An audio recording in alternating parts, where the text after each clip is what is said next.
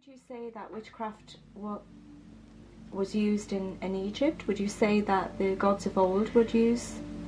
I can certainly say witchcraft? That. Would you call it witchcraft? Whether you call it witchcraft or magic is a different thing altogether. Magic. You can certainly call it magic. Right. Yes, I mean, Egypt and Egyptians were steeped in magic.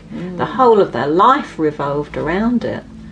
From getting up and praying to Ra to the time to go to bed, there were different spells for different things.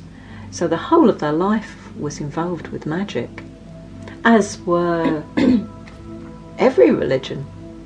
So who were the gods of old, hence Egypt, and other parts of the world?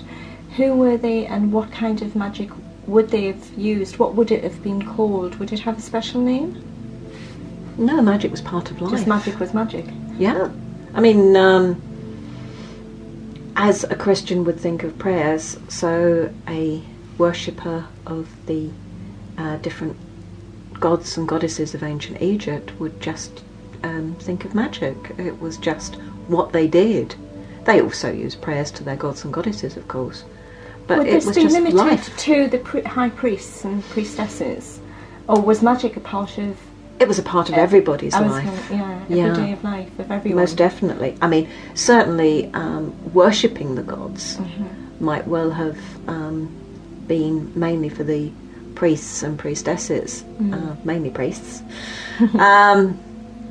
Certainly once you get to the higher levels within a temple, the general public didn't enter temples in the same way as people would enter a church. The priests were there to do the work, and the work was in worshipping the gods, to make sure that they were worshipped to a standard, if you like, and that was their job. And the general people, their job was just to live and to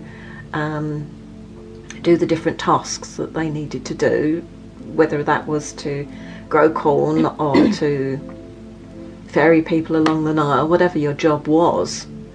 But a priest's job was to make sure that the gods looked favourably on Egypt.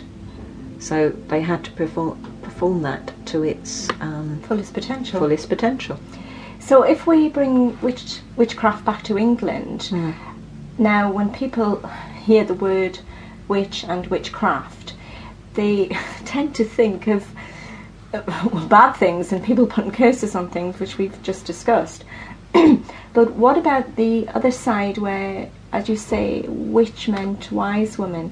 So if you can just tell us about the wise women and really why it went down the line where it went so wrong for them, where they were persecuted into being, sadly, these characters which were old hags and, witches aren't like that. Most of the women who were deemed witches, whether they were old or whether they were young, were mainly ladies who knew... First of all, we must realise that everybody knew herbcraft. Oh, everybody? Everybody knew herbcraft.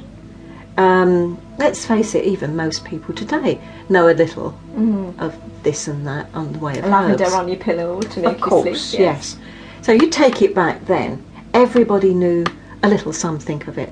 Even if they'd only been to the wise woman and the wise woman had suggested using lavender, then you ain't going to forget it. You ain't going to go and pay again for the same information. That's true. You learn fast. You learn fast. And you pass it on to your children, and therefore, so everybody did know a little of the herbs. Yeah, it's like aspirin. Yeah, of course. Willow. White willow bark.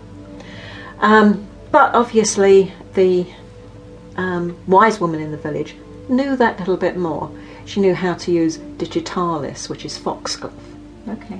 And you've got that which affects the heart, so you need just the right amount. Exactly. You can't just say, yes, of course, go use foxglove. It's not that simple. No. You have to know exactly what you're doing. Well, it is like a doctor, isn't it? It is indeed. Well, in fact, with digitalis, that's where the doctors learnt about it, was from the local wise woman. I'm sorry, I don't remember the name, but this doctor in a